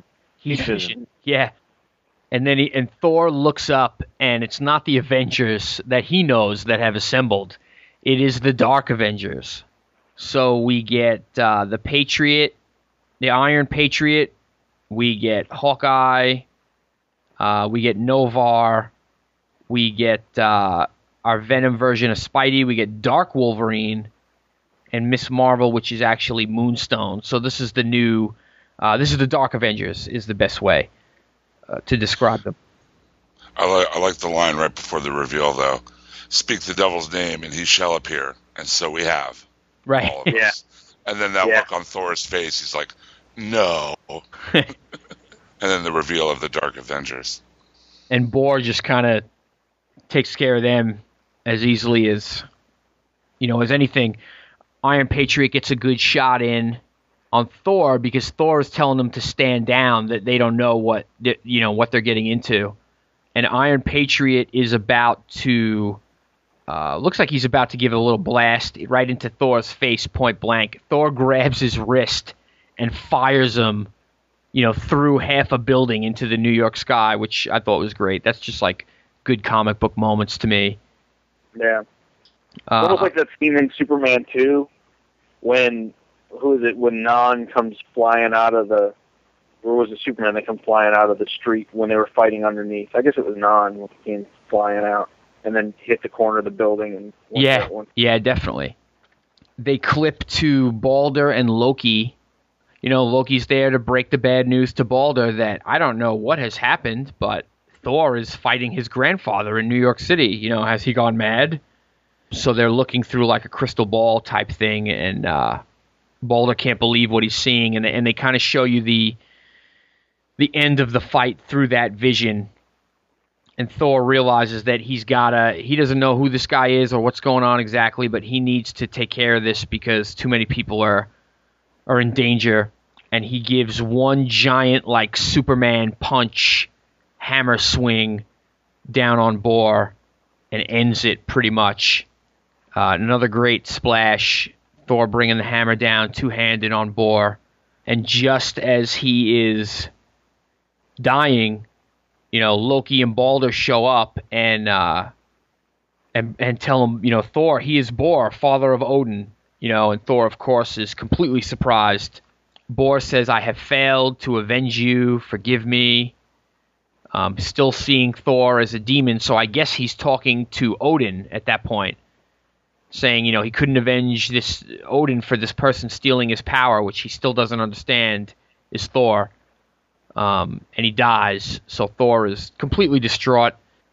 And of course, Loki is there to relay the information that when an Asgardian kills a god, he must be banished for life.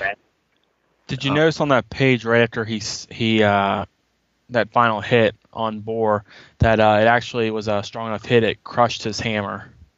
Yeah, good point. Thought that was pretty cool. So that, yeah. Oh yeah, I didn't notice that, but yeah, it's got a big old chunk taken out of it. Yes. Very again symbolic. And so Thor kind of takes it. He doesn't fight. He just says he's killed a King Bor, Lord of Asgard. So he doesn't have any words that can change that. What's done is done. But I do have words to say at another time and another place, and I shall speak them. And I believe I know to whom those words should be spoken. And when I speak them, thunder and fire and darkness shall follow after. And in the next panel, you kind of get Loki with the, yes, well, very, very unaffected by Thor's words, very happy with herself, himself, whatever we want to call it. And Thor basically walks off, banished for all time. Balder is not happy. Loki keeps laying it on. Balder basically tells her, enough, shut your mouth. Next time I draw my blade, it will not stop on this side of your flesh. I like that look on Loki's face. Yeah. Yeah. Like, turns around, okay. Finds the blade under at her throat. It's pretty awesome. And in her last bit of treachery, we'll call it, she begins to say to all these Asgardians, this just isn't the place for us, especially now with Thor gone. It's just not right. And we should be in the snow and the mountains with things we can hunt and have the land to ourselves. And they say, well, how are we going to do that? Where would we be welcome? Well, I have spoken to the king of this land, and he has invited us all. And they say, well, spit it out. What is this land? And who's the king? And you turn this page, and it is the kingdom of Latveria, and it is King Victor Von Doom. Awesome twist. Yeah. And a great picture of Doom, man. That's a really nice rendition of Dr. Doom. Uh-huh. I agree. Kind of like, dusk is coming, and, Doom is just overlooking. But, yeah, that was just awesome. And it makes total sense. Right, because of Dark Reign, which I'm thinking this all came out before the last issue of Secret Invasion. Or right around the same time, maybe. Yeah. I think they'd announced, who the Cabal was at this point. So Loki's in the Cabal, right? Yes. Right. It made perfect sense. And but so is Doom. Yes. But it's just so cool that, this whole thing has been plotted, just again to show when you put a creator on a book for an extended period of time and they have a vision, to see how all this stuff was laid, all the seeds were planted to take you to this moment for Loki, which, you knew right off the bat when Loki's coming in, no matter how, he said, my stripes have changed, I'm not going to lie, this, that, of course the god of lies is constantly lying, so you're just waiting for it to come, and it just, throughout these, 13 issues, it's just been one thing after another setting on the path to get us here. Yeah. I'm interested to see. Can we talk about the backups? I actually don't have the backups in the hardcover. Oh. They went to some variant covers and sketches and things like that. So it actually ends with the Doom page. Oh, okay. Anything good in the backups, like key stories or anything? Or Floppy has a Thor-centric Avengers story written by Stan Lee with art by David Aja, which is pretty cool. If you can get past Stan Lee's kind of clunky 60s style dialogue.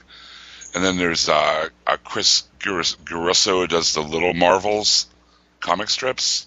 Right. Who did a Welcome Back Thor. It's kind of a comedic cartoon, all little kid Thor, little kid Iron Man, all dealing with the fact that Thor is back. It's pretty funny. And then they also finished out the issue with some reprints of the what used to be the backup in Journey into Mystery, Thor's original comic, the Tales of Asgard, done by Lee and Kirby back in the day. And these stories are focusing on Balder, which is a totally good idea because, Balder is kind of I guess it would be a cipher to a lot of people who hadn't read Thor for a long time. This kind of fills in his character blanks. Very cool. Yeah, I thought, and that was all in 600, Jim? In my copy, yeah. I thought 600 was, I'm sure it was, I don't know if anybody's holding the floppy, I'm sure it was like a $5 book or whatever, but I thought 600 was like a great package overall when I bought it as a floppy. I thought it was a great issue. I thought, it was packed with cool stuff and the backups and everything. It's one of my favorite issues of the year, definitely. It is $5, and I meant to count the story pages. In fact, I'm going to do that real quick. The Thor story pages, anyway. Overall thoughts? You want to go around and just kind of sum up Thor Volume 2? Feelings? Yeah. Reed, you go, Reed. I think I liked Volume 1 a little bit more. I liked the whole journey, but that's not to say I didn't like this one. It's definitely building to something, and it really makes me sad that Straczynski's coming off of it, because I think this is something, kind of like with what Brubaker's done with Cap or Daredevil or any of his characters, and just building, and I really think it could go on for a long time, and it could continue to be great, but it's really sad to see that it's coming off of it. But all in all, it was a good issue, just building more towards an end game, and I'll continue to read. Russ?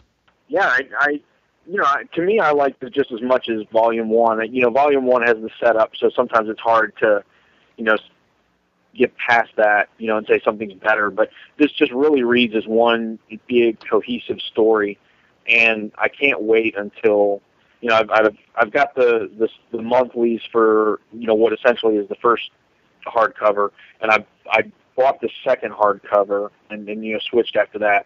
So I would almost assume that this is going to be absolute or omnibus, if that's the right word for it. And I can't wait, because I think in the oversized large format to have all these issues at one time, I think it's just going to be an awesome read when it's all said and done. Just the way everything has been plotted and set up and slowly developed, and getting to that end game where the Asgardians are all going to leave and go to Doom's castle, I think is really cool. The whole concept of them really bringing home that, these folks are, the Asgardians are now, closer to Earth, and, like we talked about, they're more, human, closer to being, true human as they're in Midgard. It was an excellent, thing to throw in there as well. So, yeah, good all the way around. Brad, how about you? I'm with Russ. To me, both volumes, it's just like one continuous story. Before Straczynski took over, I didn't give a crap about Thor. I just didn't. He was not somebody I could relate to. But JMS, made me care about the character. He humanized him a little bit. So I was very impressed with the whole deal. I'm also looking forward to that big hardcover collection that can only possibly be coming. I mean, it's got to be. We talked a little bit about the art, the coloring in all of these issues so far, and there's been 3 or 4 different colorists, but the coloring has just been phenomenal. Just beautiful stuff. As time goes by, I continue to be more and more impressed with the coloring process, and I really think the coloring had a lot to do with the mood that this book gave off, and it's just, like I said, it's been fun to read about Thor, when in the past I haven't really cared enough to, he was always a one-dimensional character to me, but he certainly isn't after this stories. Jim? Well, other than some like really stupid things that Marvel had just done recently, like One More Day and stuff like that, I think they've been really smart with a lot of their core characters.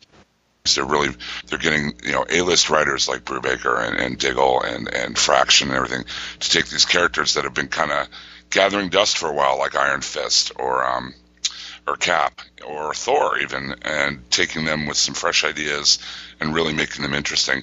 I think this is probably one of the best Thor runs I've ever read. I'd put it right up there with the Jurgens run or the Michael A. Van Emming run or the Simonson run. Like Brad, I really hadn't been following Thor for a long time, but I'm glad that I picked up this.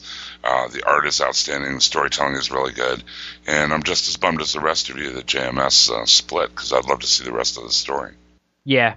I mean, for me, I actually think I like Volume 2 better than 1, and I love 1, but 600 was a great issue, and I really loved the way the time travel. I loved Loki. I loved watching Loki's plan unfold, and I think it really kicked into high gear. And I just love the little bits of comedy thrown in. It rings true to like Volstag's character and the other Asgardians, and the action was great in 600 and some of the other battle scenes with the frost giants and all that stuff. But the topper for me was really when Loki visits Hela and puts that plan into motion. I thought that was just fantastic. So I am bummed. I will get the omnibus. And have they even officially announced whether it's continuing after the event? I haven't heard anything about that. Yeah. Marvel's been kind of like underhanded with that stuff. Like, just to go back to Iron Fist quickly, they're doing those one-shots for the Immortal Weapons right now, and they haven't said anything about like the book after that point. And they seem to be doing that with Thor too. I think it's kind of under wraps what's going to happen. Or did you know something, Russ? No, I don't. I mean, they haven't come out and said one way or the other. I mean, I think the assumption is it is gonna move on, and that the event they're planning is, according to what Quesada has said, apparently this upcoming Asgard event is going to be the last big Marvel event for at least a year. That there's not going to be any other kind of big, line-wide crossover.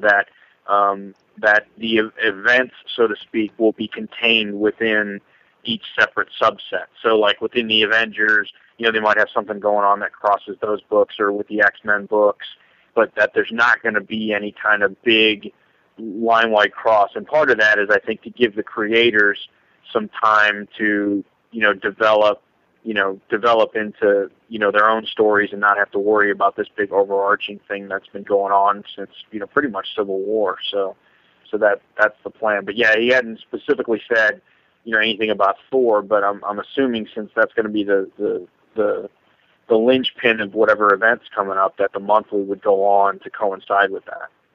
They did some one-shots with Thor. I have those, by the way. They were outstanding. They're very good. Yeah. Outstanding. And were they all Fraction? Matt Fraction wrote 3 of them. A lot of them. Not necessarily in this order of publication, but he wrote one called Reign of Blood, Man of War, Ages of Thunder, Thor God Size. Ages of Thunder. I don't have that one with me. Maybe I do, and I don't see it. Alan Davis wrote one called The Truth of History. I read that one. That was pretty good. Yeah, I've heard Fraction one-shots were awesome, and they were like a continuing story. Even though they were published as one-shots, they kind of played off each other. Right. Very, very good. Well, that's my hope, I guess. I guess best case scenario is it's Fraction that takes over, and he seems to have a real idea of what JMS was doing with the character and like playing off that. So maybe something good will come out of it, and maybe JMS will do other good books, and everybody will win. But hey, why don't we gab a little bit about the Thor movie? There's been some recent news. You guys know who has been, maybe I'm late to the party, but I just heard who they picked to play Thor in the new movie. I forget the guy's name. He's from Christopher Helmsman or Chris Hemsworth. Hemsworth, thank you. Hemsworth. He played George Kirk. He played George Kirk. Yeah. He actually looks. I'm looking at a picture of him now. I mean, if you think about the way he looked in Star Trek, that really didn't scream Thor. But I'm looking at a picture of him now on a website, and he does look like he could pull it off. And who they just named for Jane Foster? They just named it. I'm just drawing a blank. Natalie Portman. Oh, right. Yeah. Yep. Natalie Portman. Your future ex-wife. And another current rumor also has Jessica Biel being considered for the role of Sif. Interesting. But they also cast Loki, but it's a British actor I'm not familiar with. I can't remember the guy's name, but he has that kind of face. Tom Hiddleston, I believe. Thank you very much. You know a lot of stuff. Kenneth Branagh's directing that, right? Yes. Which that's being the big Shakespearean director, actor. It'll be interesting to see what the take ends up being on the movie. I think we've all kind of speculated here and there. I think a lot of us are hoping that the way, and we've heard that a lot of it's going to take place in Asgard, but I think a lot of us are hoping that either the whole thing is in Asgard, and then maybe at the very end, you show Odin banishing Thor to Earth as Donald Blake, and maybe the Avengers movie picks up with him regaining who he is. They've announced Odin also, and I'm trying to remember who that was. Oh, Brian Blessed. That's right. Yeah. Perfect. That's perfect casting. What has he been in? He's best known as the leader of the Hawkmen in the Flash Gordon movie. Nice. Or the Hawk People, sorry. Okay. And he's also worked with Branagh a lot of times playing Falstaff in various Shakespearean plays. Yeah. He was the voice of Boss Nass in episode 1. Misa like a D's.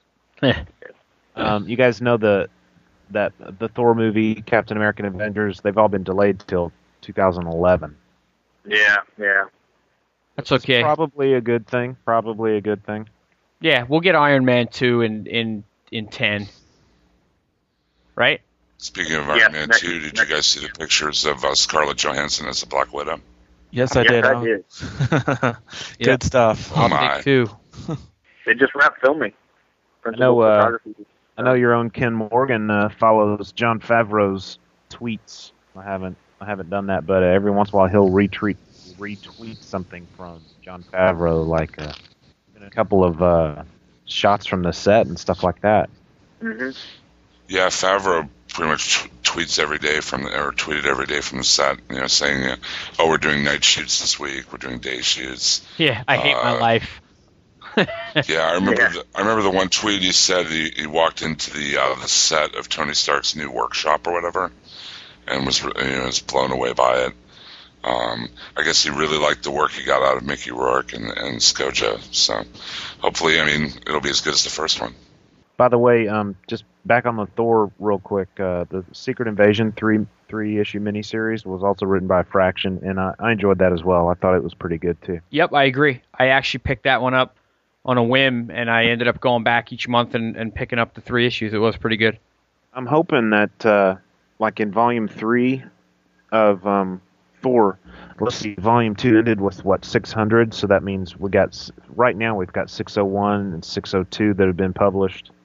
Do we know what the plan is after that, or is the next thing the big finale issue? I'm not sure how many issues before the big giant size one. I think 603 is the last one before the giant size. Yeah, one of the months in between is the trial of. It's another one shot, so it's not in this story. Okay. So I think there's another issue, the Bill giant size thing. I was trying to figure out what would be in Volume 3, and I basically was hoping that there would be enough room for those Matt Fraction and Alan Davis one-shots to be included. They might have to, because otherwise it's going to be 601, 602, 603, and then a double. I'm assuming what's going to be a double-sized. The giant size will be probably like 48 pages or whatever. So you're really talking like a 5-issue hardcover, trade, which is pretty lean. They might go right to the omnibus. They might. They might skip a Volume 3 altogether. Those one shots, I thought those were already. I thought I saw those today already in a hardcover. Yeah, they are. They are. Are they really? Yep. Yeah. Oh, okay. Okay. So they may, if there's a one shot, All Star Thor by. Yeah. Go ahead, But man. they may have to throw the remaining one shots or whatnot into that hardcover or trade just to balance it out so it's not so thin. It's going to be All Star Thor by Frank Miller and Jim Lee. Let's hope It not. would be nice, I guess with the omnibus, because it would technically be, I guess at that point, this is 13 issues. I guess the last one was 6. This one's 7, so that's 13, and then 3 more. So it's 15 and then 16, so 17. So I wonder if they'll add the one shots into the omnibus. Depends if they want to do a giant omnibus like Cap, or if they just, the Iron Yeah. Fist was 16, and it was kind of like a nice size, Yeah. I guess it depends too how if it's the JMS Thor omnibus, then it would just be his stuff. If it's kind of like they did with Iron Fist, it's just the Immortal Iron Fist omnibus, and they didn't specify creator necessarily. Right. Well, thank you, everyone. Thanks, Brad, for joining us tonight. Thanks for having me. Let me play around. It's a pleasure. Thanks, Reed, for coming around again. It's good to have you back. Thanks, man. I thank Jim and Russ as well, even though I talk to those guys all the time. And check out the website, hhwlod.com. Get us a voicemail. Tell us what you want to hear. Get ready for episode 50. I think we covered it all. I think so. Yeah, if you want to win some valuable prizes, either leave us a question in the forums or join us live August 2nd for episode 50. And we have a giant boatload of prizes to give away, so you don't want to miss out. Half Hour Wasted on Mondays, Legion of Dudes on Thursdays.